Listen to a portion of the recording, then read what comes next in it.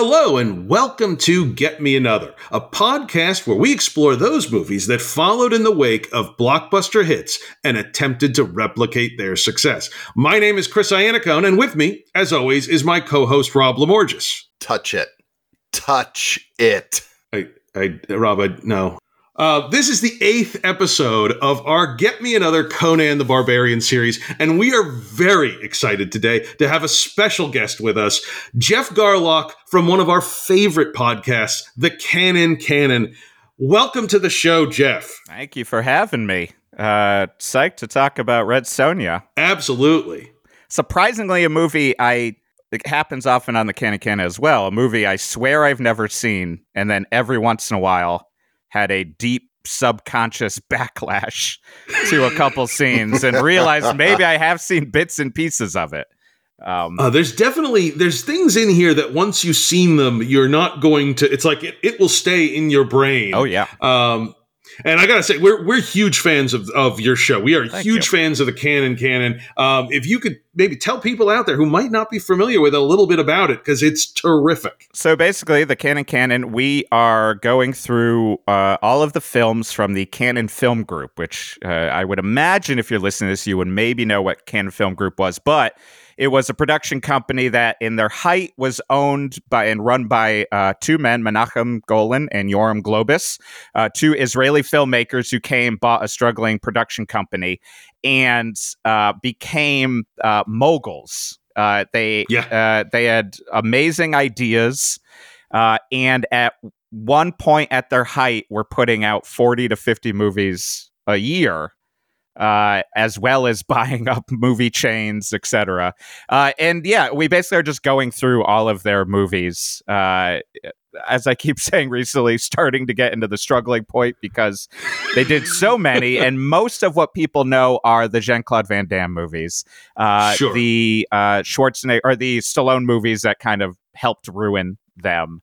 The American Ninja franchise, I love American Ninja. American Ninja is fantastic. I'm actually going through your American Ninja episodes now. I've listened to 1 and 2. Yeah. I haven't done 3 and 4 yet. They're fantastic. I mean, they basically, to some extent, did create the ninja wave in America with their wrong-headed ideas, because that's another big part of Yoram and especially Menachem is they think they've got a take on something.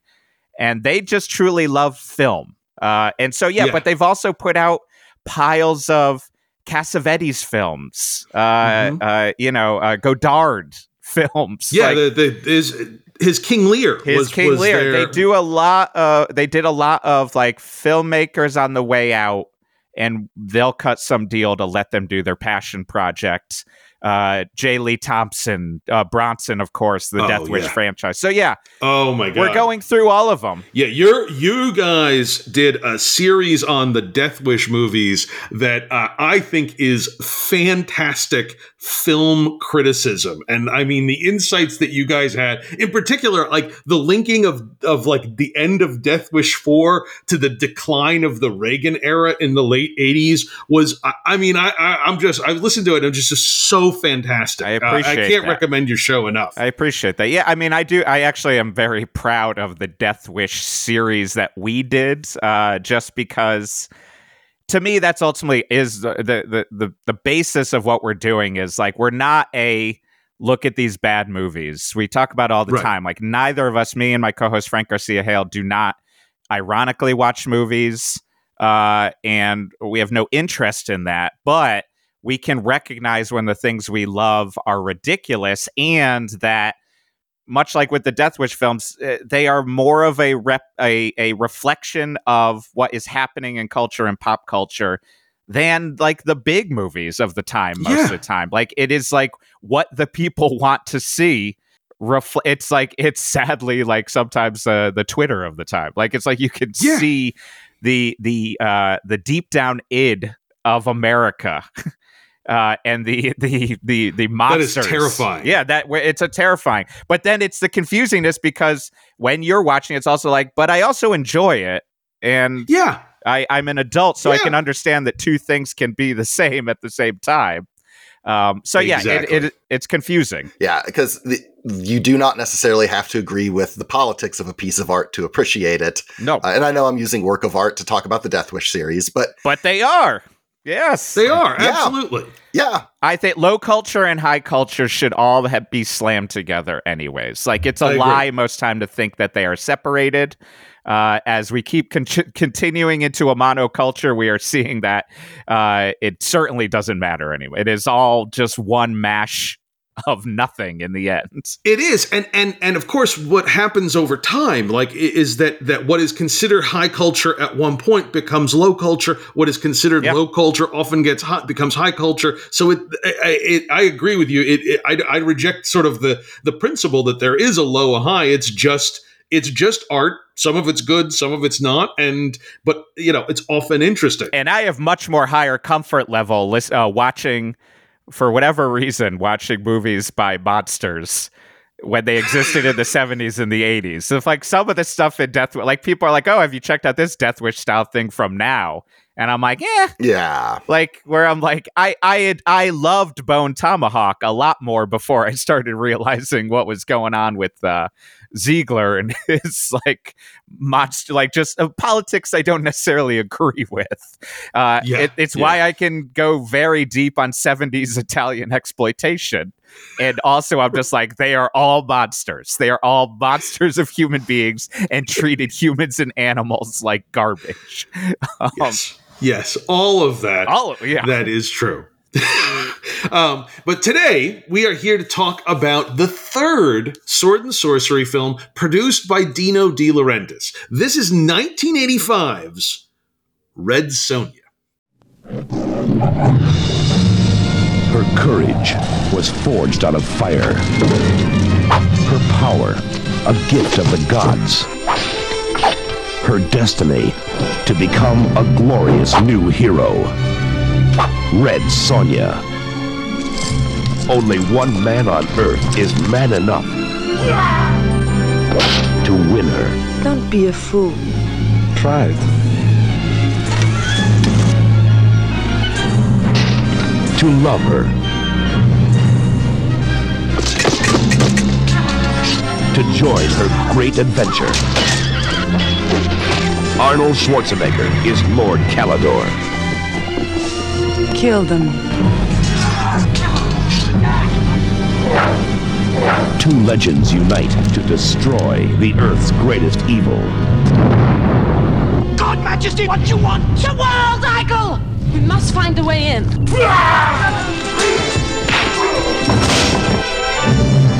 I make it a rule never to take a woman unless she can beat me in a fair fight. Arnold Schwarzenegger. Why not? Brigitte Nielsen. A warrior. A woman. A magnificent new legend. Now, there's two interesting things about the trailer we just listened to. One that I just wanted to point out. One is the emphasis it puts on Schwarzenegger over Brigitte Nielsen, as well as I just wanted to point out they don't use Basil Polidorus' iconic Conan theme, which clearly Universal had the rights to, but instead they use the music from Clash of the Titans. Why not? You got Ennio Morricone, but I guess use Clash of the Titans. Godspeed. Well, maybe it wasn't. It might not have been. The score is the last thing. So maybe the Morricone score, which is terrific. It's one of the best aspects of the film. Yeah. Maybe or not. Maybe it wasn't completed yet. A little bit of background first about the character. Red Sonja was created in 1973 by writer Roy Thomas and artist Barry Windsor Smith for the Marvel Comics Conan series. Now, the character is loosely based on the Robert E. Howard character Red Sonja of Rogatino. Now, that's Sonja with a Y. And it was for a story called The Shadow of the Vulture, which was not set in Howard's Hyborian age, but instead in the 16th century. So that said, the version of Red Sonja that we see in this film first appeared in Marvel Comics, making Red Sonja technically the first feature film starring a character created for Marvel Comics, beating Howard the Duck by a full year. Get them both in the MCU. More. We already got Howard. Jeez. Absolutely. The film adaptation of Red Sonja was first announced in 1983 with, and Rob, you'll find this interesting, Ralph Bakshi as the director. We talked about one of his films, Fire and Ice, a couple of episodes ago. That would have been fascinating to see. Ultimately, Bakshi was replaced by Conan the Destroyer director Richard Fleischer. That movie we talked about in our episode last week. The script was written by British writers Clive Exton and George MacDonald Fraser, the latter of which also wrote the screenplay for the James Bond movie Octopussy. Which should give you some idea of where this thing will be headed. The film stars Brigitte Nielsen in the title role, the same year that she played the wife of Ivan Drago in Rocky IV, as well as Arnold Schwarzenegger as Conan. No, sorry, that's Lord Calidor. And we'll talk about that issue a little bit more as we go.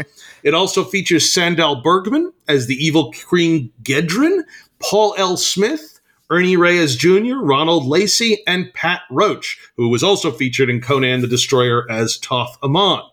Apparently, Bergman was offered the title role, but chose instead to play the villain. And as we mentioned earlier, we have a pretty damn great score from Ennio Morricone. So as we get into it, the opening title crawl tells us that her name was Red Sonja and that she lived in a savage world and her quest for justice and vengeance became legend. And what I love is you have this opening crawl and then it pauses and almost as an afterthought, it's like, oh, this is how the legend began. Like, in case the audience might not get it.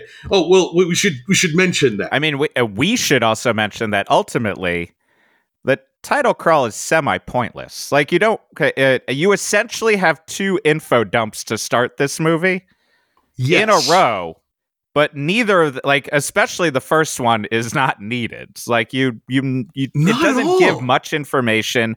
It's pretty base level.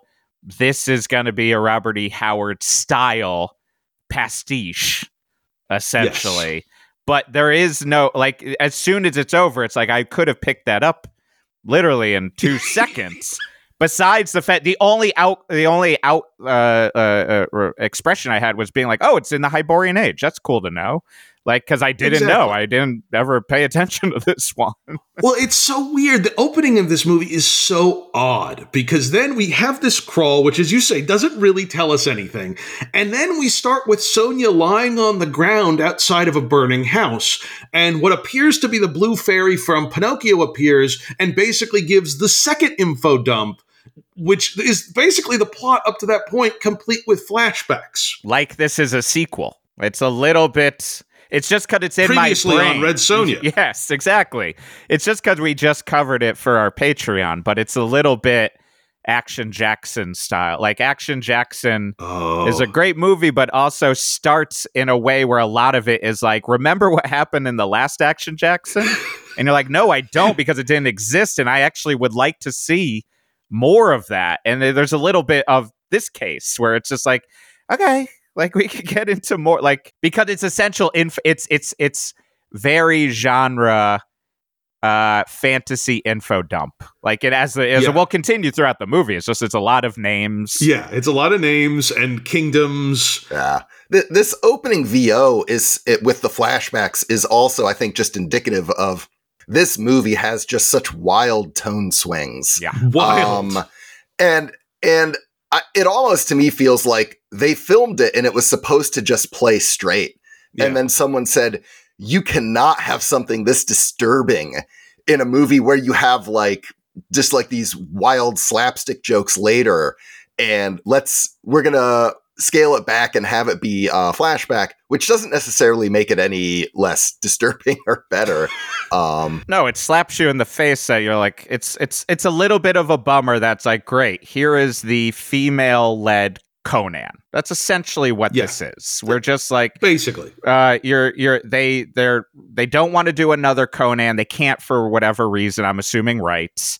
They want to kind of pull a Kull the Conqueror, like, oh, this is just anything vaguely related to Robert E. Howard. And it's a bummer that you are kind of slapped in the face, both with info dumps, but that you're like, okay, this is a female-fronted Conan that will get sexually assaulted immediately. And then the sexuality / sexual threat is going to be a humongous part of this movie. Oh, yeah. Nonstop, both from the good guys and the bad guys, quote unquote. Yes. And it's a little bit of a bummer because of the wild tone shifts. Let's have some fun slapstick humor with this little child also. Right, which I wonder, I the whole time was wondering, because like I didn't completely recognize until halfway through the watch that it was the same director as Conan the Destroyer. Yeah. And, pretty quickly I was like, oh, because I'm one of the reasons I was, psyched you asked me on for this section was I'm a huge Conan the Barbarian fan. Like the original one, the stories by Robert E. Howard. I have for a period I had like a minor obsession with like the weirdness of Robert E. Howard was like pen pals with H.P. Lovecraft.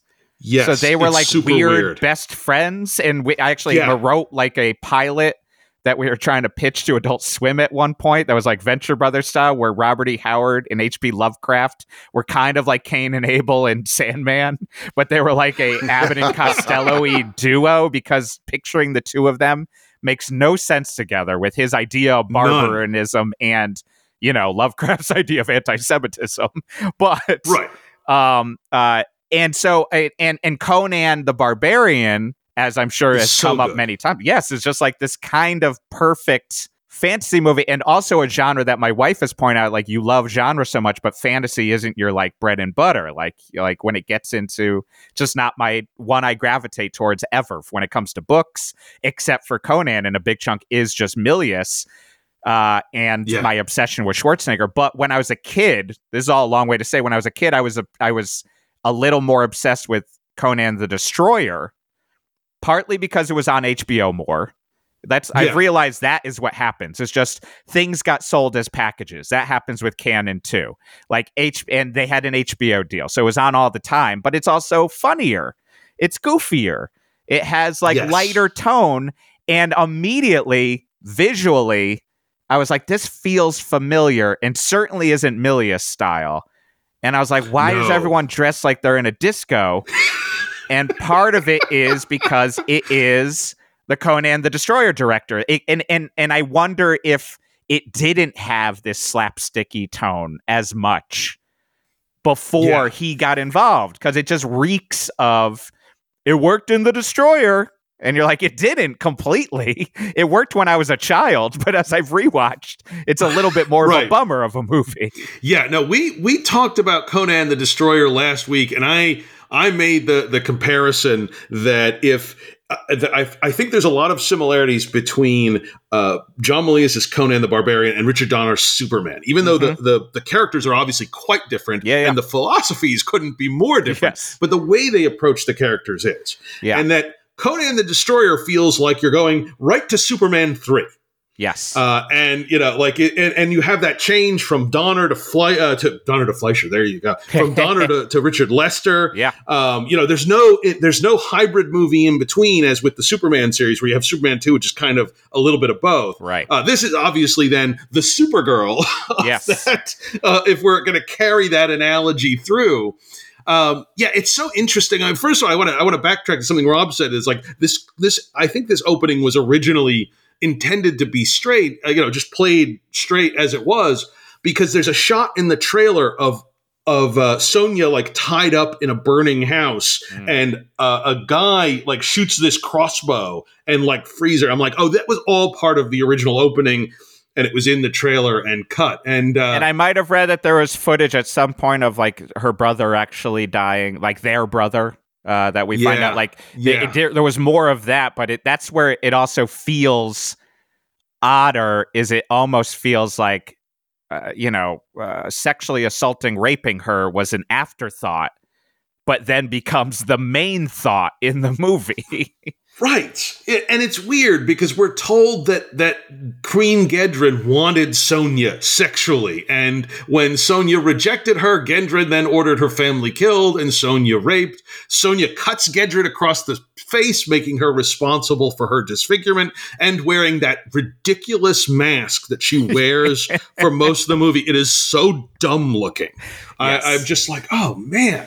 You almost forget that it's covering that scar. Then when she pulls it off and she goes, does any of the death of your family compare to this? And immediately you're like, yes. Yeah, it's yes, worse than what you did. Crazy. And I did forget that it was covering the scar. Yeah. I absolutely did. And when it gets to the end, I was, oh yeah, that's there. But it is again, like, it's like, why Conan works so well. And again, this is the interesting part of like your podcast, because you traffic in the world that I kind of love, especially in Italian cinema. Like billion copies of one, because Italian cinema, especially in the 70s, rights did not matter. You could do anything you wanted. I'm still getting over our Hercules double feature episode from a couple weeks ago. Like, I have not fully healed from the Hercules experience. I mean, we have threatened to do so many on the canon of Italian movies, like Street Law, which is Franco Nero's Death Wish. Like, that's like an ineffective death. Or like The Cop with Blue Jeans is the one I'm the most obsessed with, which is essentially just Serpico, but they just changed the name, and they have a Serpico poster in the background. Yes. Because Italy just didn't give a fuck. They were just like, if it worked once, let's do it 1,000 times. In America, they're like, if it worked once, we'll do it like 20 times.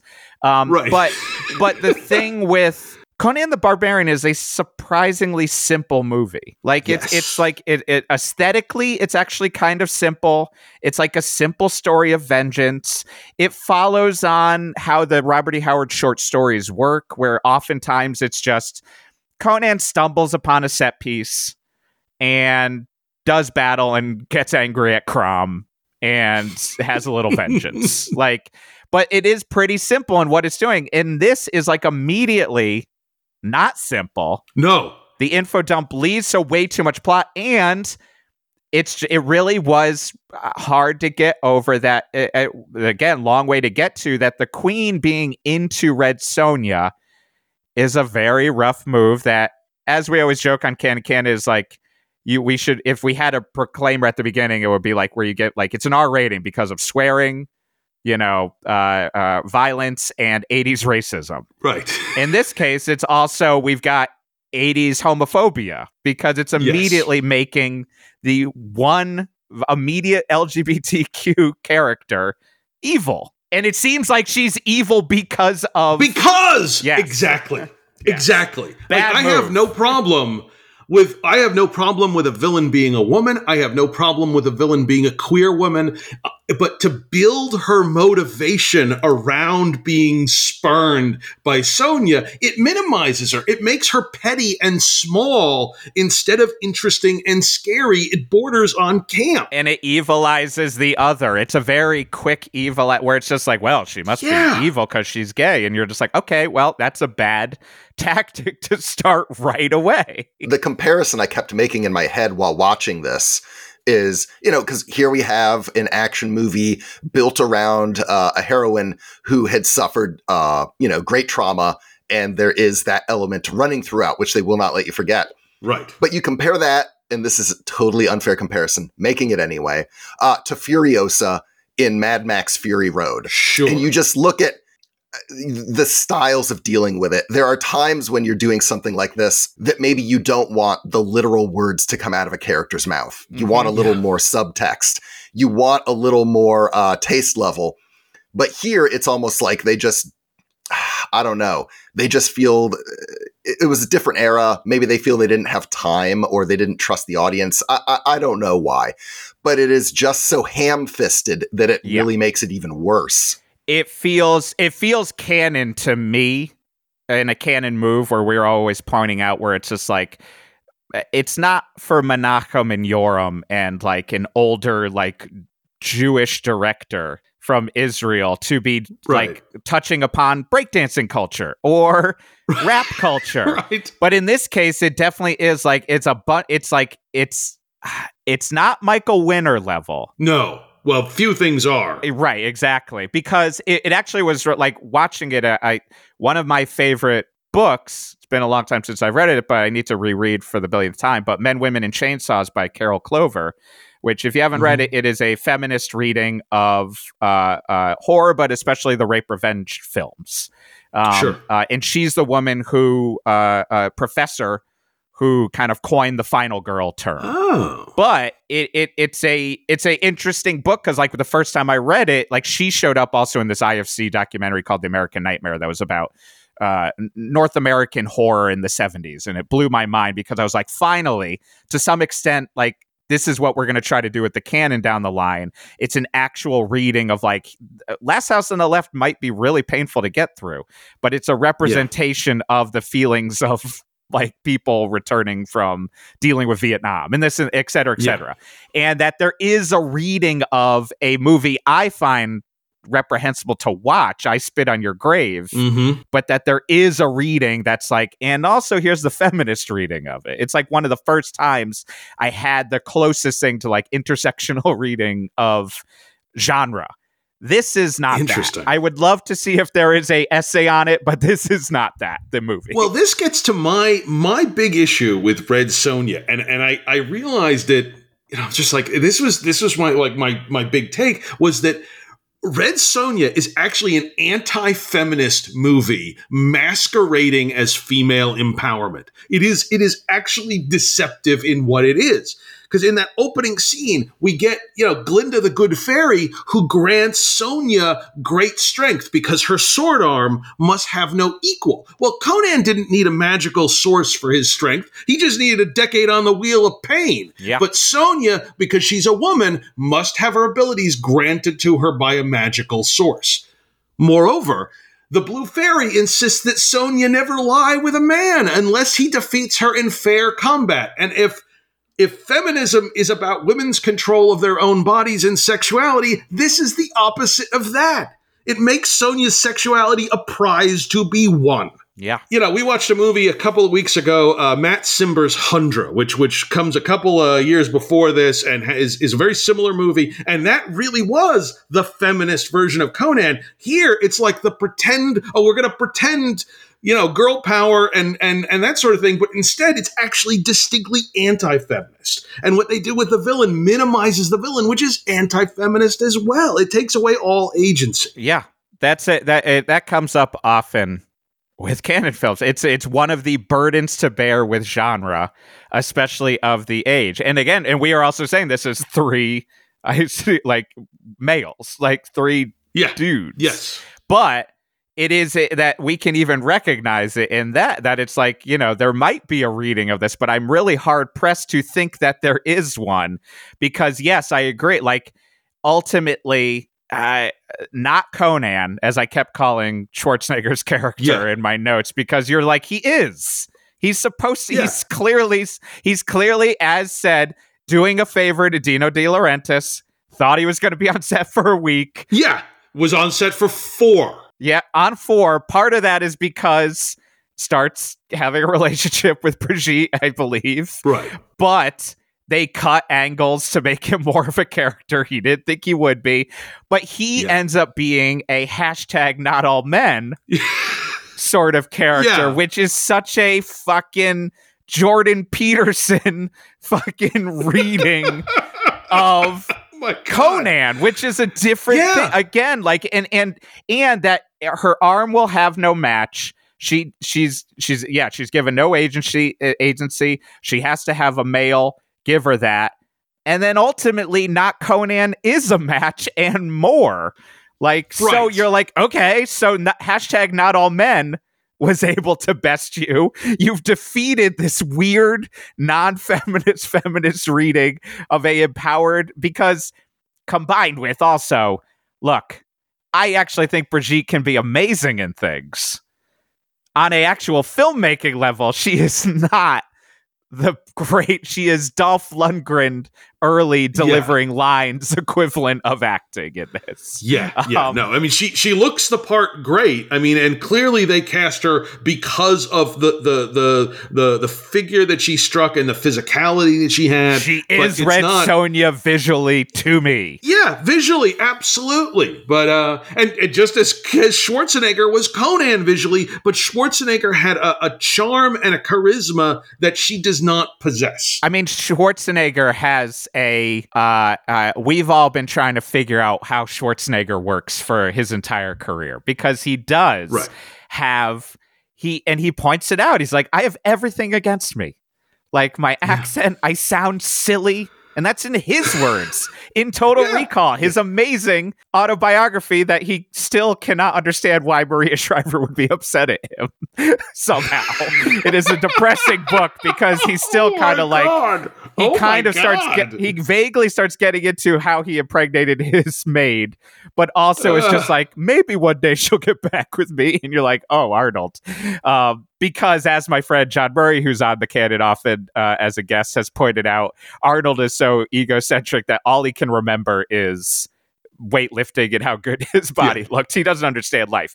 If just on an aside, you all should do a bonus episode, I think, just on the commentary track from Conan the Barbarian. That was one of the first commentary tracks I ever got into. John Milius and Schwarzenegger. John Milius, I've talked about this since I graduated college. So I'm going on like 23 years or something to talk about this commentary track. John Milius is creaming his jeans about his own work. Right. He's constantly just going, look at that shot. Look at the sword. Look at that, the power of steel. And Arnold truly does not remember anything. He is just telling you what's on the screen. He literally at one point goes, this is where Conan's riding a horse. And you're like, yeah, he's riding a horse. And at one point just goes, man, Conan got laid a lot, huh? Like, you know, the one part that maybe isn't the most feminist reading of the first Conan. But I think I'm just thinking about this now, too, is like one of the things that makes Conan work is if you don't have, or makes Schwarzenegger work, you don't have another person pointing out he has a strange accent. Right. And it just is. Brigitte is like having a little bit of a struggle of like, when you're supposed to put pauses in lines of dialogue, and I don't blame her. She wasn't an actress at that beginning part. She's amazing in Cobra, and I know if you listen to Canon, I talk about Cobra too much. Oh, we love Cobra. You can never talk about Cobra too much. That's how I feel too. Yeah. Frank even sometimes like we got to stop talking about Cobra, but I think she's great in that movie. She does exactly what she should be doing, and she kind of can accentuate Sly's weirdness, but.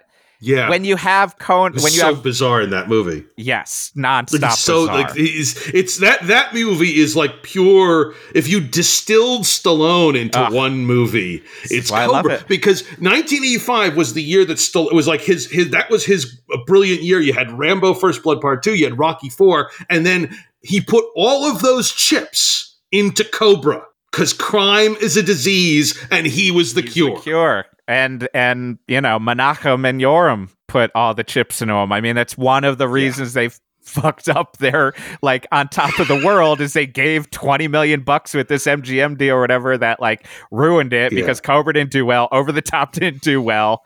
Like, I love both of them, but I also get it. And then you had the summer of Superman 4 and Masters of the Universe, and, you know, that's the ball game right there. And with some of the ones we're getting into, we always list off other movies coming out at the time. It's like at the same time, rapping. And then it's like, or just like there'll be like detective school dropouts or something. Like just some movie that shouldn't even exist that they're putting money into too. And as we just covered, Street Smart, which got them an Oscar nomination. Which is amazing. And they didn't promote it literally at all. They were like, no, this isn't going to work. They're amazing. I love them. Not to go off on my podcast, but that's why I do it. Absolutely.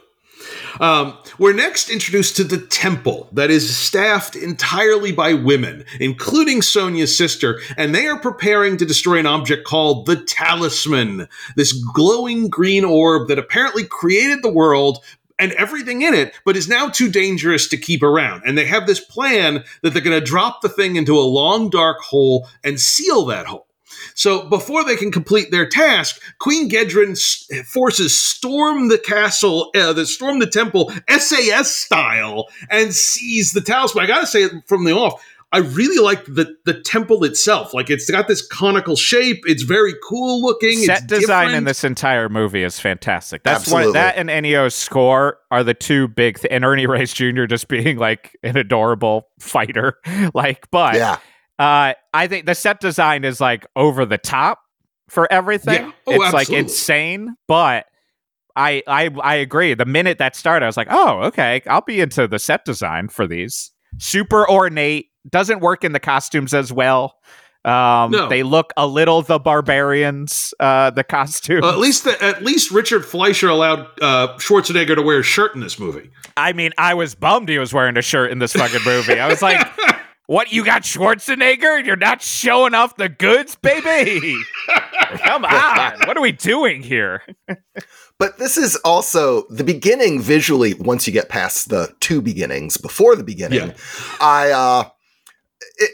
it is, you can almost squint your eyes and see the movie that could have been, the great version, because you get those long vista shots of Conan riding his horse across the vistas. And then when you come into this temple, I mean, you've got that overhead shot and all of the women, the rings of women coming in and out with their swords. I mean, visually, this is a really damn good. And, you know, you combine the set design on top of that.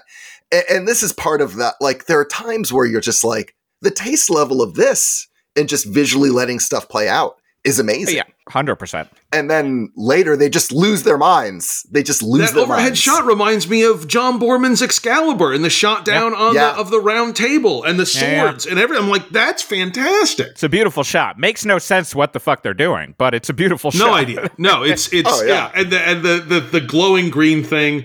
We're also introduced in this scene to Ronald Lacey as Gedron's second in command, Eichel. And of course, he will be remembered, you know, his memorable role as the Nazi tote in Raiders of the Lost Ark. And he's kind of playing the same part here, you know, for all intents and purposes. Sadly, I know him now from wearing brownface in Sahara. Oh, my God. A movie we just watched on the Canon.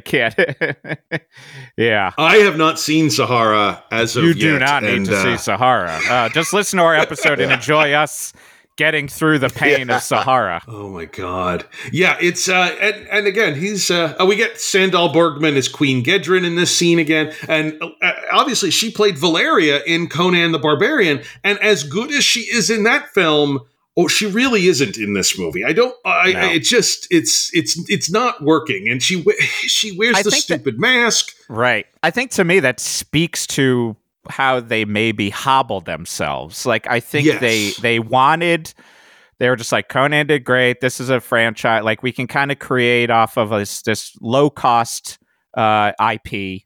We'll get the Robert E. Howard fans in. This seems like, honestly, probably one of the closer Get Me Anothers in your series, because it is the same people. Yeah. But because of that, pretty much the entire time you're watching, especially I think including her, you're basically just reminded of the better movie that you could have been watching, which is Conan the Barbarian, like, and even Conan the Destroyer to some extent. Like, it's beyond even the themes. You're just constantly like, oh, awesome, Conan's there. Oh, it's not Conan. Oh, awesome. Like, there's fucking Conan's love. Oh, wait, it's not her. Like, this kind of sounds like Basil Polidorius. Wait, no. Why you made me bummed? It's Ennio Morricone. Like, that it kind of sounds more like a Western than it sounds like Basil Polidorius. It doesn't sound like it's going to become a power metal record. It's like, And if you listen to this show more than once, you will have picked up on the fact that evil women are kind of a thing for me, and I could not stand the Gedron character. I'm like, well, she's no Taramis. You know, the role that Sarah Douglas played in the movie we talked about last week, Conan the Destroyer, whatever faults that film had, Sarah Douglas wasn't one of them. And here it's like, oh, this is the bad version of that. Like, she's petulant. I mean, Sarah Douglas is great. I mean, she's fantastic in Destroyer, I think. You know, like, she's great in that because she's great in Superman. Like, when she shows up, like, exactly. Yeah. She has a vibe. She's fantastic. Like, that movie has its problems, but she is sure as shit isn't one of them. And here it's like, oh, this is the bad version of that role. Yeah. Because you're also dumped anytime she's on screen, I'm also realizing, is some of the more convoluted mythology. You know what I mean? So it's like anytime she's there is when you're really just like, what is going on exactly in this movie? Anything about the talisman. The talisman is like a green goo blob that will kill men, won't kill women, but also maybe candles will power it, but you need to destroy it in a giant pill crusher. that will go into a hole that's not as deep as you think, because I was shocked when you could hear the women screaming. Yes! It's like like Austin Powers. You're like, oh my God, I can hear. They start throwing the victims down in the hole, and you can hear them screaming and like hitting the bottom. Like, well, I thought this was supposed to be like the bottomless pit, but I'm not that hurt. I am very badly burned. Yeah. Please send somebody down. Yeah, and if your mythology is this convoluted, it's probably a bad idea to have the bad woman's henchman call it out on screen. I know this is jumping the gun, but at the end, he's essentially saying, wait, you're going to destroy the whole world? This doesn't make sense. And I'm also agreeing. This doesn't make sense. I laughed out loud when he basically was like, what's with all the candles? Like, his wording wasn't that far off. But truly, I'm like, I'm with you, brother. Like, what is going on with the candle? And I do think that is a copy of a copy genre trope, is the misunderstanding of complicated mythology. Like, I do think, like, It's just like too complicated mythology. At least for me, like, I mean, it comes up on the can all the time where sometimes I'm like, how am I so dumb? And I just am swimming in plot stuff. But like, I shut off. Like, it's like an M. Night movie sometimes too, where I'm just like, it's just a lot of words, man. Like, just simplify this shit. Like, just and if you have two info dumps to start the movie. To start at the top of your movie. And I still don't know what's going on. Get out of here with this. Come on. And I'm just saying, if you're going to have a basically what seems to amount to a solar-powered super weapon, don't bring it back to your kingdom of perpetual night. Yeah. Like, maybe you're not really thinking it through there at that point. There is a weird, I will say, there's a weird sexual tinge to this movie. And at first I wasn't sure if it was me, like if I'm just a sicko, or if it was the movie, but it's the movie. Like when she orders the guy to touch the thing and he disappears. Then she orders someone else. She orders a woman to touch it. Now, first of all, who's going to be the second person to touch this thing? I'm like, right. well, you could just kill me because I'm going to, but like, she seems out, touch it. And then, so it's true. Only women may touch it. And I'm like, is it me? Am I a sicko? Is that it? Or this is the movie? This is actually the movie. I think I do think if you start off a movie, again, with a sexual assault and a quote unquote evil queer woman as your villain, like you're imbuing the entire thing with and that there's the idea of the Amazonian, quote unquote, the they're only women cult. Like I think they're playing off of that. I do think and there are too many. They're not sexual innuendo. There's just sexual vibe. Yeah, it's a vibe. It's a weird feeling that is that runs throughout it.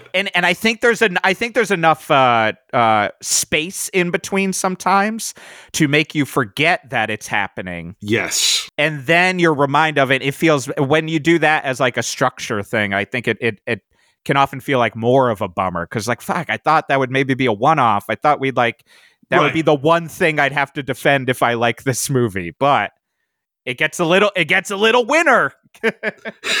It's like there's the one scene in Beastmaster where Beastmaster's putting the moves on Tanya Roberts, and it feels, kind of like off and weird, but like that's the only time in that movie that movie kind of goes that direction, and the rest of it's kind of fine. Here it's like, it comes back. Yeah, it's a lazy older white man move to be like, well, one of the most violent things in the world is a woman getting sexually assaulted. So I'm going to use Let's do that. To my advantage. Like, what do you think, Dino? Yes. Like, and you're like, he's like, go for it. Like, what problem do I have with it? Older Italian man with lots of money.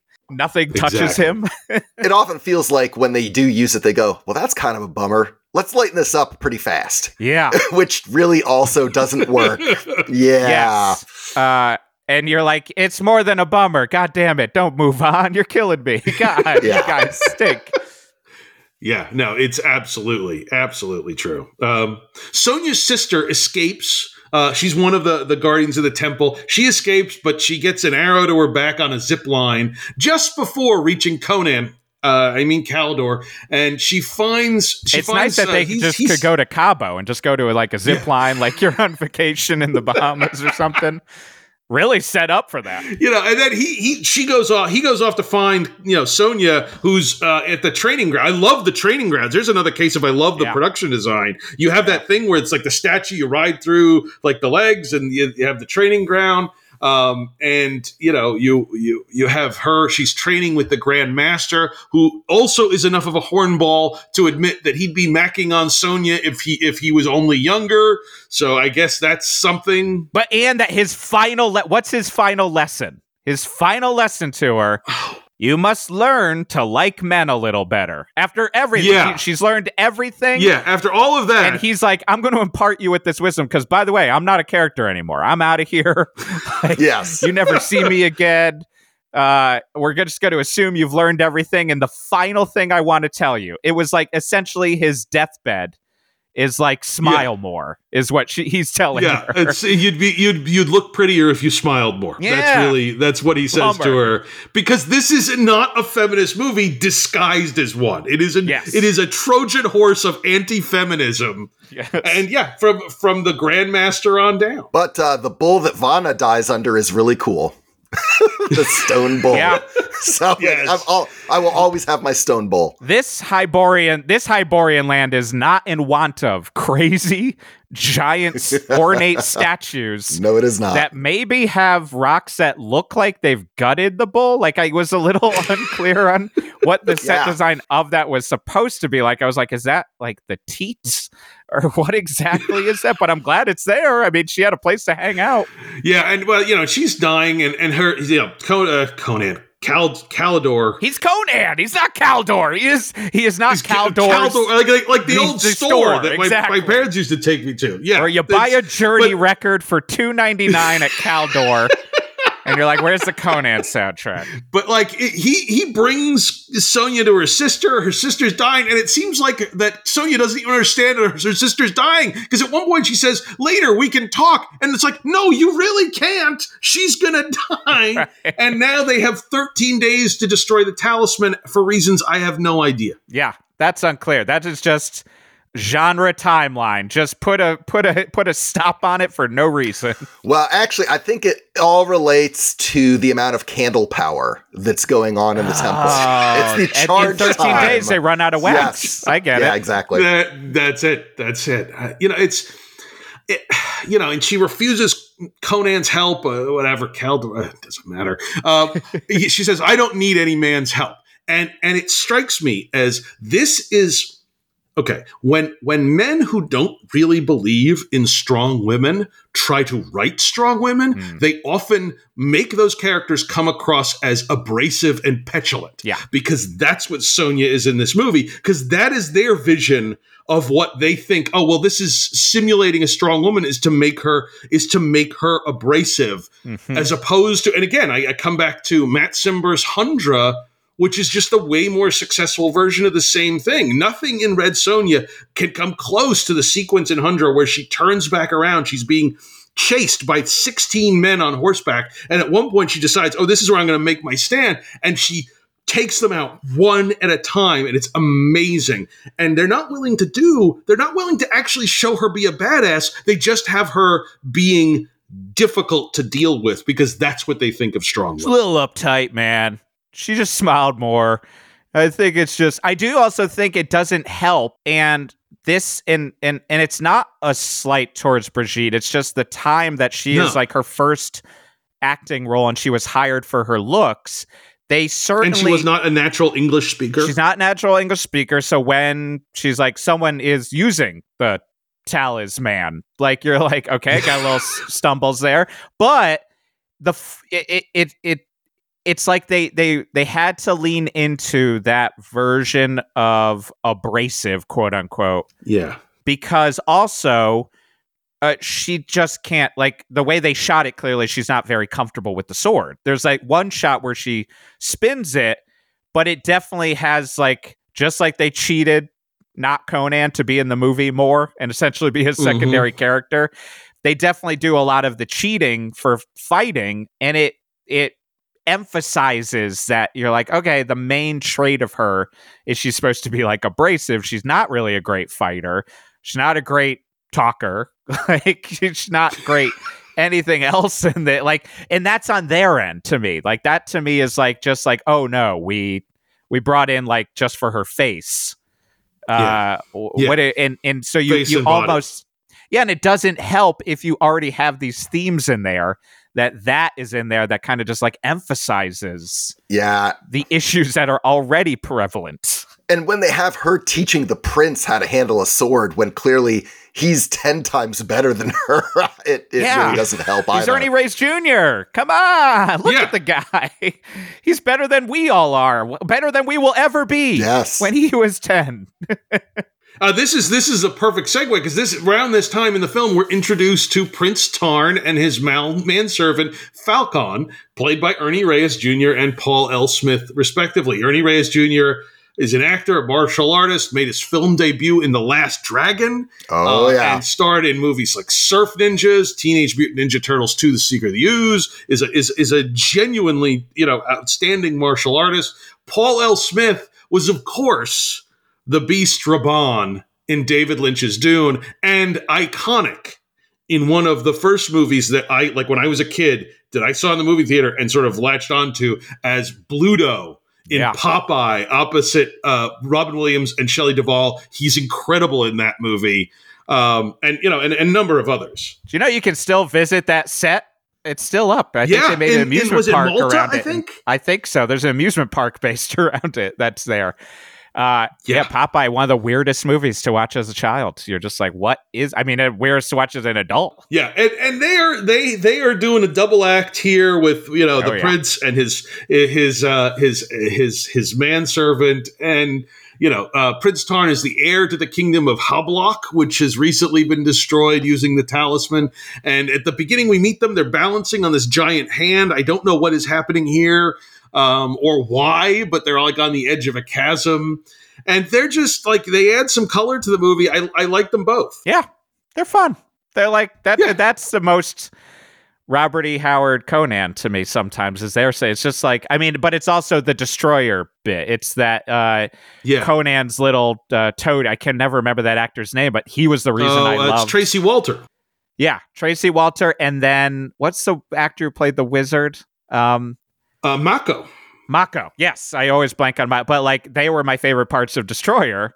And to me, these guys are that. They basically were like, we need them to be here and like have some set pieces, have some just like, we stumbled upon some stuff and they're going to be goofy and Ernie Reyes is going to hit on her. They go beyond the goofy though, because, and this is a problem when you're talking about secondary or tertiary characters, Tarn and Falcon have the most touching human relationship in this whole damn film. Yes. Where it is played for laughs, but it gets to a point where it is very touching how much Falcon looks after him and cares. And the relationship between them. Because at first it could go with it's the petulant prince and he's going to wind up leaving him. Yeah. But it's like the prince grows in a very mature way. Yeah. And Falcon's kind of proud of it and just like the care that they have for each other. And then you look at Sonya and Conan and you go, I wish some of that could have been there too. Yeah. Sure. But, Sonya has a choice of two roads to follow. She can either take the long one that's safe, or she can take Breitag's toll road. And of course, she chooses the latter. And we soon meet Breitag, played by Pat Roach, who is basically cosplaying Voltan from Flash Gordon. Yep. And of course, he charges a toll for those who want to use his road. From Sonya, he doesn't want money, of course, because exactly what this movie will want. It's like, he wants her sexually because, of course. My question is that the toll for everybody? What about dudes who want to pay? Like, is he omnisexual, pansexual? I don't know. I think so, honestly. I did think that there was like a tone to that scene that again was playing light and loose. Well, the way he's kind of relaxing on his couch, like it's very and the two guards next to him were like a little bit like sexually posed to me, and that it is like an all male kind of grouping, all wearing crazy helmets. There's a lot of crazy helmets in this movie. But this is definitely a movie of crazy helmets. I don't think it was handled well because I do wonder if they thought that it feels like it's an afterthought a little bit. Yeah. And of course, because she is sworn to never give herself to anyone who hasn't defeated her in fair combat, there's going to be a fight, which Sonya wins. But then she's vastly outnumbered by his men, and of course, Conan Caldor shows up just in time to save her because nothing says feminism like continually needing Arnold Schwarzenegger to save you. And then, of course, after that, she just takes off. Well, what stage feminism is that? It's like, I'm out of here. Though, to be fair, most of us would need Arnold Schwarzenegger to save them. So at least with that, you've got. Well, generally, yes. That is true. But when you're making a movie, when it's Red Sonja above the title, that's the name of the movie. It's not Caldor the Great. If you look at those posters, it mostly is Caldor the posters emphasize him. Apparently, the reason he's not Conan is because Universal had the exclusive film rights to the name Conan. Right. And when De Laurentiis, this was not released by Universal, it was MGM. And so they realized, I think at like the 11th hour, they're like, oh, we can't call him Conan. Scratch out Conan, call him Caldor, that'll do. They and were that's shopping fine. at Caldor, and they were like, that'll work, whatever. That's what happened. And meanwhile, while all of this is happening, Queen Gedrin is conquering the world with the talisman because an army that carries the talisman with it is invincible. And as long as they keep it charged in the room full of candles, which we talked about. And Gedrin, God, one of the things I actually dislike, Taramis, in her palace in Conan the Destroyer, she's got extras, she's got peacocks hanging out. Here, Gedrin, like, her castle is empty except for like one dude and a spider. And it's like, oh, okay. She's got a puppet tarantula. Which the spider would bother me if it didn't look so fake. Yes. I don't like spider. It still bothered me a little. I realized I was a little, I was like, oh, I saw this as a child, this part. I don't like that spider. Yeah. Oh, as a kid, that would... But, she's like, I don't need people. I just need gold-plated skeletons posing everywhere. And, well, admittedly, she has one of my favorite... She's got... a mystical television set. Yes. Big old flat screen. She got that wizard who comes in, is just like, check out what's going on. Yeah, the evil Emo Phillips. And he's on YouPorn at one point. Yeah. He was like, that we stumbled on. He's like, oh, should have cleared my browsing history. Well, it's like it's a topless dancing girl. It just changes the channel like when you snap your laptop screen closed when your wife comes in the room. But he makes Not that that's ever happened to me. No, it never happened to me either. He definitely pulls on his collar with his long black fingernails, letting steam come out.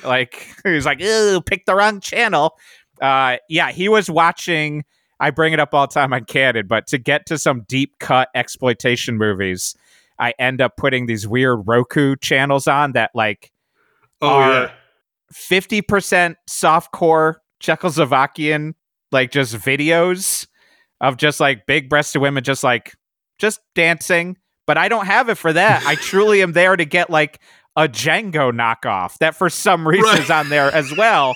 And I've had my wife walk in and just be like, what are you watching? I was like, I swear, it truly is just the commercial they're making me get through so I can watch Live Like a Cop, Die Like a Man or something. It's a nightmare. I'm getting nothing out of this. Yeah. Sonya meets up with Tarn and Falcon again. Tarn is being drawn and quartered, and I did love. They cross that bridge, which is the skeleton of a giant ancient creature. Right. I thought that was so cool. Yes. I was very huge Zelda, fan Breath of the Wild. That felt like something definitely Link would cross. Yeah. Absolutely.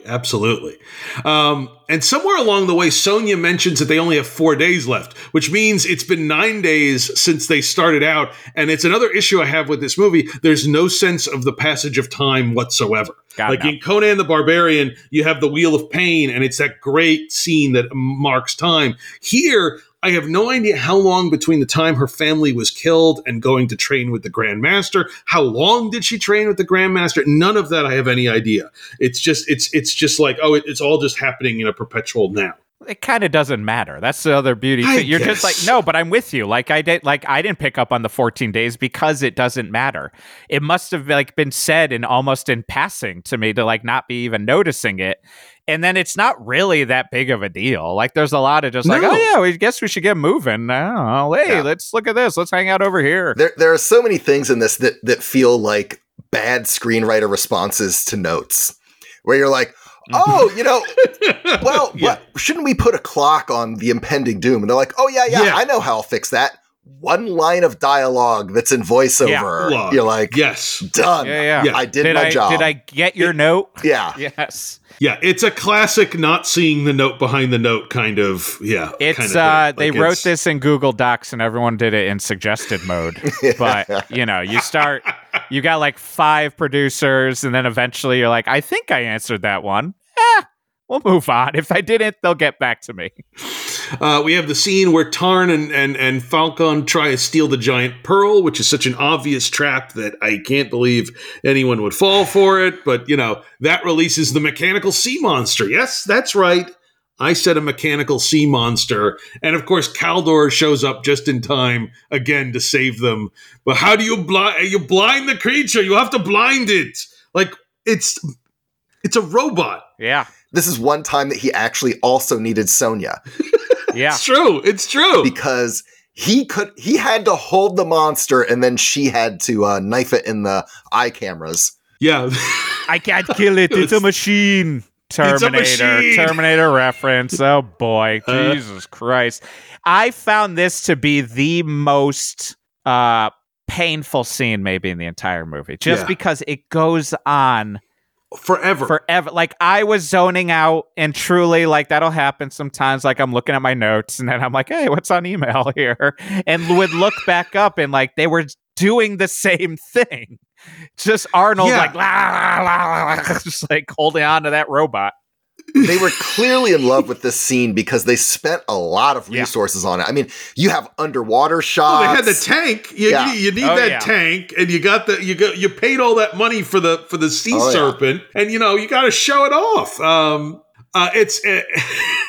And it's somewhere around this movie that, again, indicating a cut that was made because Kaldor refers to Falcon by name, and I don't think they had met at that point yet. But at some point, he seems to imply that he knows them already. Mm-hmm. And here's where we learn that Kaldor is one of the lords who first gave the talisman to the temple, and he was on his way to destroy it. Now, again, my thesis is that this is an anti-feminist movie disguised as a feminist movie. It's interesting that the authority of this group of women who are overseeing this most powerful relic in the world, they were granted that authority by a group of men, and you have a man coming to destroy that power, and apparently he's just running late. Yeah, he's running late. He forgot. His Google Calendar didn't update. He got the invite, but he thought it was next weekend. He's like, "Oh shit, I gotta get over there." They're doing the giant pill box that's gonna destroy the secret of the ooze. Got to get rid of that thing. When Sonya asks why Kaldor follows her, he replies, "You didn't seem to want a man's help, but you needed it." Yeah. Ouch. Well, and it's a good thing he was only following her because of his obligation to destroy the oh my god, and I forgot the name of the very broadly the talisman, very broadly named MacGuffin. Yes. It could be anything. It sounds like something that hangs around your neck. Yeah. But it's okay because now it's like, Chris, I think your thesis is all wrong because he was here on business. He was never after Red Sonja. Right. He also wants to get some. Hashtag not all men, man. He also wants to get some, so we're going to have the fight to see if he can get some, which I swear to God, when Schwarzenegger takes off his overcoat, I swear to God, I saw a napkin fall from his chest. Yes, it did. It was the thing she was using to dress his wound, but they didn't attach it enough. Oh, is that what it was? I thought it was from lunch. It looked like it truly did look like they had Kraft. Right before. Because that scene too is a bummer because it is he goes from hashtag not all men to hashtag yes all men. Because pretty quick, he's just like, let's fuck. Like, and you're like, come on, get it together here. Jesus. Yeah. And they have the fight. And, like, I think it's Tarn is the one who says, why does she fight so hard? She doesn't want to win. And I'm like, there's also the logic of like the only man that can have you has tried to kill you. Right. Was like such a like that's like early Freudian like therapy topic like that gone wrong. Like it's just like you ever think about that? But it's just such a bummer, and it is like you're watching. Like, hear me out. This is one of my maybe crazier theses, but maybe it's not that crazy. Is the way they've set this scene up is we're watching the two of them have sex. Effectively. This is essentially like ineffectively. Like they are like trying desperately. They look exhausted. And it is weird. Like, again, you porn videos. Like Ernie Reyes Jr. is essentially learning his sexuality. Through that's terrible. Masturbating. Oh my God. Because he's sword fighting with no one. But if you're replicating that, the idea they are trying to put across is that this is sexual union. This is their Demolition Man style sexual union. Oh my God. That Ernie Reyes, see that. And then he is like, I'm sick of this. Like, he's like, but it's just there's one shot where he's fighting himself while the two of them are in the background. Yeah. And you're like, you can't, this is the problem. There it is. This is the problem when you layer in sexual stuff and complicated sexual politics and you do it fast and loose. Like it ends up that we have to watch Ernie Reyes Jr. masturbate with a sword in this movie. Well, now I can't unsee that. It's going to be burned into your psyche. There's your next therapy session. You're welcome. Oh, God. My therapist thanks you very much for the several they sent me an email. They were like, can you get a couple more sessions out of him? I'm like, I got this crazy idea about Ernie Reyes Jr. At this point, we're getting into the final act, the final attack on the castle. Aikal has realized that Gedrin is a terrible, evil queen and just decides to take off. More power to him, and they climb up the castle, but Aikal opens the door anyway, and then he has an encounter with Ernie Reyes Jr. and trips going out the door and gets crushed under it, which is not as cool of a death as having your face melted off. Yeah, and that's actually my favorite moment in this whole movie is when they are deciding that they need to climb up to get into the castle. Oh yeah. Yeah, that is nice. And they all, Sonia leads the charge, but then all of the other adults, Falcon and Calidor, play along with no one explicitly saying anything about it, which is amazing for this movie. Yeah. But where she tricks Prince Tarn into staying behind because we need someone to guard the door, and I can't do it. And I got to go in, and it actually is. And again, it's what you said, Rob, about like when your tertiary characters have the biggest arcs in your movie. Yeah, there's the problem. Right she's a really good mother. She just let herself be a mother. Another dude idea. They're just like weirdly shoving in. Yeah. It is odd. I liked this scene and this whole section, but and the set design is great too. All that. It looks crazy. I don't love how's the food around here when Pluto falls in. Yeah. Just like so goofball. Like it just bummed me up. But I will say, and also she pronounces Tally's man. Really broke it up. This is definitely the getting squished by a rock is a scene that I must have seen in passing on HBO, because that one I saw and I was like, oh God, I don't feel good. Like I got scared. Like that was something that stressed me out as a kid, clearly, and I felt stressed watching it. I was like, I should not be stressed by this movie. But so clearly it affected me. There's my therapy session. You avoided giant circular doors from that on. That's never going to do it. They eventually go out that door, and you don't see his body there. That would have been the icing on the cake if when they open the door and there's just a mangled Ronald Lacey. But it is all doors. Doors in this movie stressed me out. I must have just seen all of the doors. Like them her trying to squish under that gate that Ernie Reyes Jr. struggled to get under. And I was like, you're not. You're going to die. This is killing me. Yeah. Yeah. Well, filed in the under the fast and loose category, when you have that door scene and Prince Tarn's kind of fighting him, and it's a sword fight, and you think, oh my God, this is where what Sonya taught him how to not get disarmed is going to come into play. Yeah. And then he instantly gets disarmed. You're like, yep. Well, I guess she was a bad teacher or something, because... Yeah, I take it back. She shouldn't be a mother. Yeah. That's the other theme of this movie. They're trying to tell you. It's like if Miyagi teaches you the crane kick and then you don't use it in the tournament. Yeah. It's like, you don't use the special move, the drum technique or whatever, like depending on your Karate Kid flavor, it's... and you the battle, you have the fight. By the way, this is when Gedren's mask comes off and her scar is not nearly as terrible as her mask. And she can teleport. She has that moment where she can teleport out of nowhere. That flat screen TV. I guess that's the logic that the magician is doing it. I think so. Yeah. I thought at first it was because of the flat screen TV, because she does it first in front of it, but I guess he's just turning his remote control.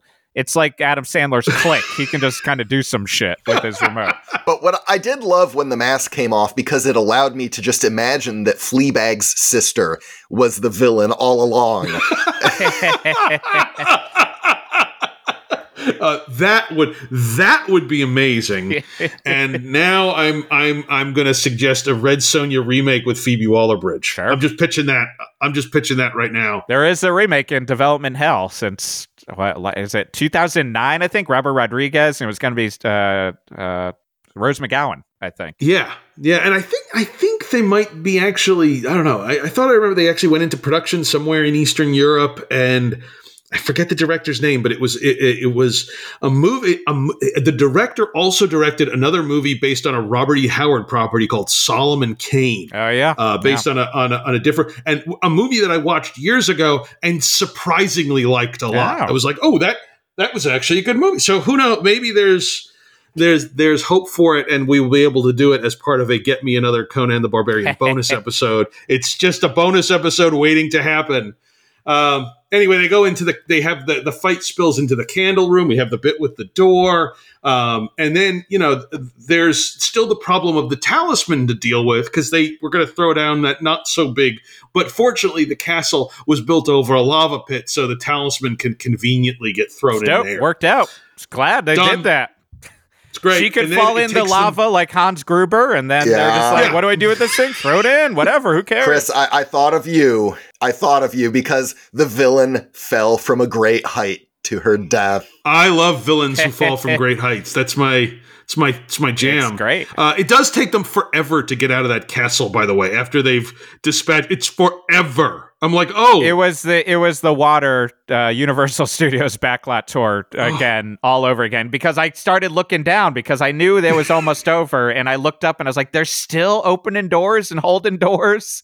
Like, it does not stop the end. It's like they needed to pad it. They said, we need 5 more minutes. Let's do this. Yeah, we need to get to 89 minutes. Yeah. Like, we can't go shorter than that, or it's not an actual feature film. We pre-sold it in Alabama as an 89-minute movie. Gotta make it, man.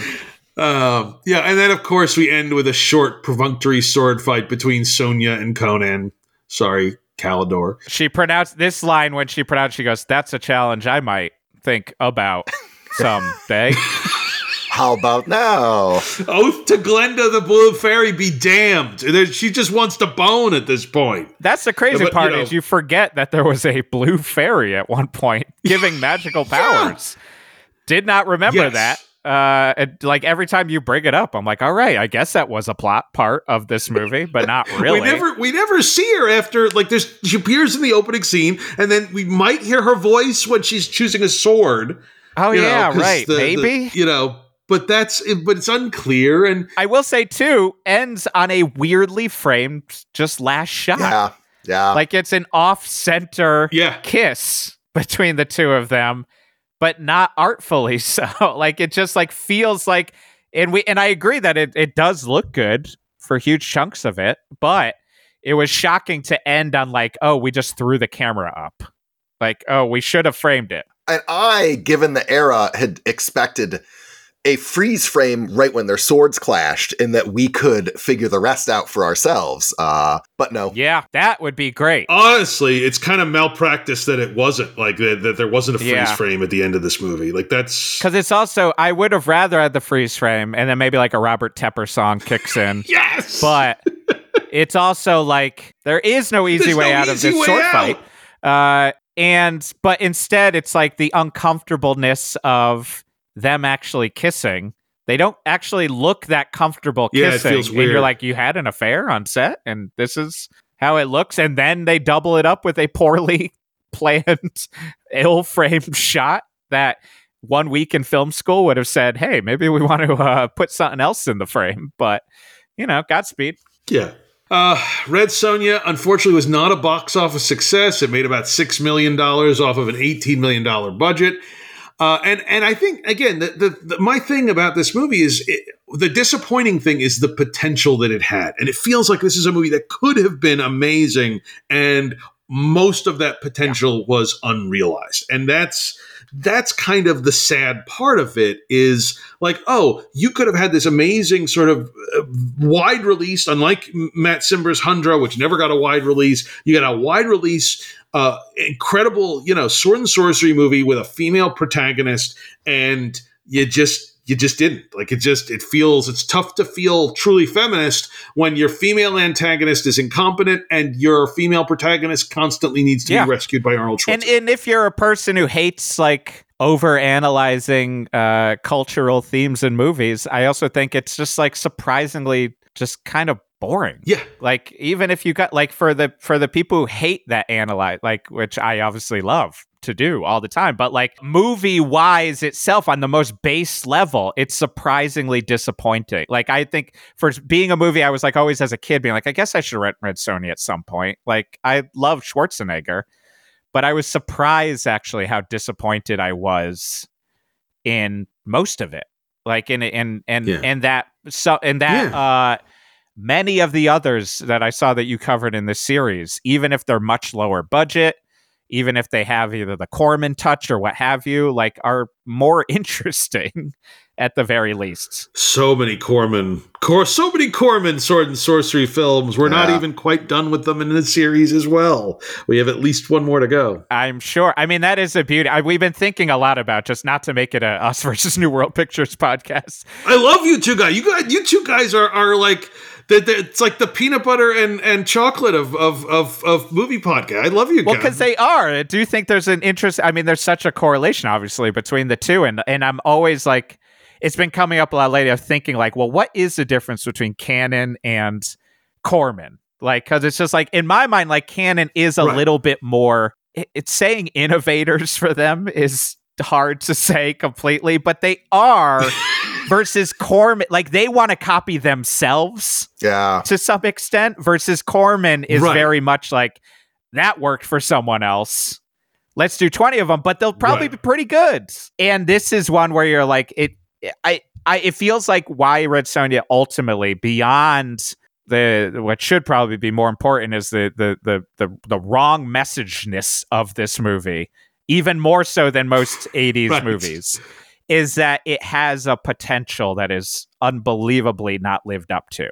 Like, with a Canon film, you're like, yeah, man, it's Canon. Like, what a low budget they've got. 10 to midnight, man. It's 10 to midnight's 10 to midnight. You don't remake that. You've achieved what you're going to achieve. And they're doing it usually on a lower budget, and working harder and doing the moves that where you're like, yeah, that's impressive. In this case, I'm just like, you got all the keys to the castle, and you led us to a fucking boring castle. Like, ultimately, like, The Barbarians surprised me more as a movie than Red Sonja did. Yeah, and, I agree. I mean, and Barbarians is bonkers. I do love it for what it is. Yeah. Barbarians at least has the Italian just insanity of just like a dream logic. Yeah. But again, is a lower budget. I just like we have a harder time, because we know it's impossible to get things made. We know it's impossible to get scripts through.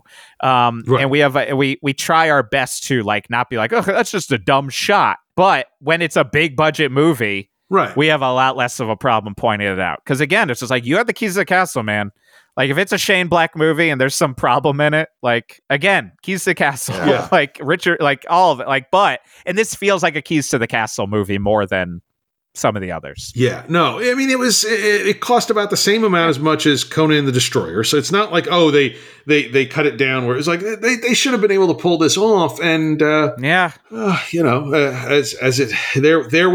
I'm glad I finally watched it. That's one of the reasons I picked it. Like, and I was like, well, we'll get to this maybe eventually as like a could have been, but maybe not.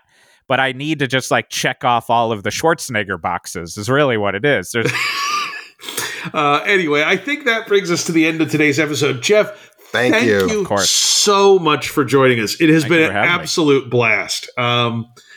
Can you tell people where they can find the Canon out there in the world and in social media and that sort of thing? Yeah, so Canon can be found. It's the Canon 2 N's at the beginning for Canon. We're on Twitter. We're on Instagram. I don't think we do any Facebook. I don't do Facebook. And then, you can find our podcasts anywhere you find podcasts. We did have shirts, but MGM or Warner Brothers just recently took us down for a copyright thing, which I don't believe is actually legal. But I think we're under rights, but I didn't feel like fighting it. So, we might have merch at some point. We have a Patreon, patreon.com. /the Canon. Like I've said, I try to not be so weirdly negative, but we're like in the dregs a little bit of Canon movies, so we're seeing where we go with the podcast. But also, while I'm here, check out another podcast I do called 108.9 The Hawk. It's a fake classic rock radio station broadcasting out of Valverde. That's awesome. Which is in an unknown state. That's awesome. If you haven't checked it out, check it out. It's essentially, it's like the number 8 classic rock station in Valverde. We have a crazy amount of characters. It's a crazy world, but you can kind of jump in anytime. We've had Tom Sharpling on, Julie Klausner. We got John Daly coming up, Paul Scheer, I believe. It's nice. Almost all improv. It has fake commercials. There's a lot of 80s rock stars who own businesses in Valverde. Of course there is. You got to go get your transmission checked at, Mike and the Mechanic. Mike Rutherford takes time off of Genesis Tour to work on your transmission. But check out 108.9 The Hawk. We got big things coming with that this year. And my old bands, Orchid, Panthers, Low Estate, all my stuff. I got a lot of stuff out there. Nice. You can find me at Geoff Garlock and garlockbandcamp.com. All that good stuff. Oh, and look, I'm going to keep going. I'll give you a little bit more. Do it. If you got a kid, check out Pup Detectives. Those are some children's graphic novels I write for Simon & Schuster. I got 8 of them out. They're very fun. They're like film noir. I fit in Easter eggs, usually to like some Canon movies and stuff. But I've got a lot of stuff out there you can find. But those are the main ones. 108.9 The Hawk and Canon. Fantastic. And we hope everyone enjoyed the show. Please come back next week for our 9th and final episode in our Get Me Another Conan the Barbarian series, where we'll be talking about one last Roger Corman sword and sorcery film, Deathstalker 2. And we'll also talk a little bit about how the genre transitioned into television in the 90s, and then one last film based on the works of Robert E. Howard, that is 1997's Kull the Conqueror. We thank you so much for listening. Again, we are your hosts, Chris Iannacone and Rob Lamorges. If you've enjoyed the show, please consider subscribing and following us on Twitter and Instagram at Get Me Another Pod. And join us next time as we continue to explore what happens when Hollywood says, "Get me another."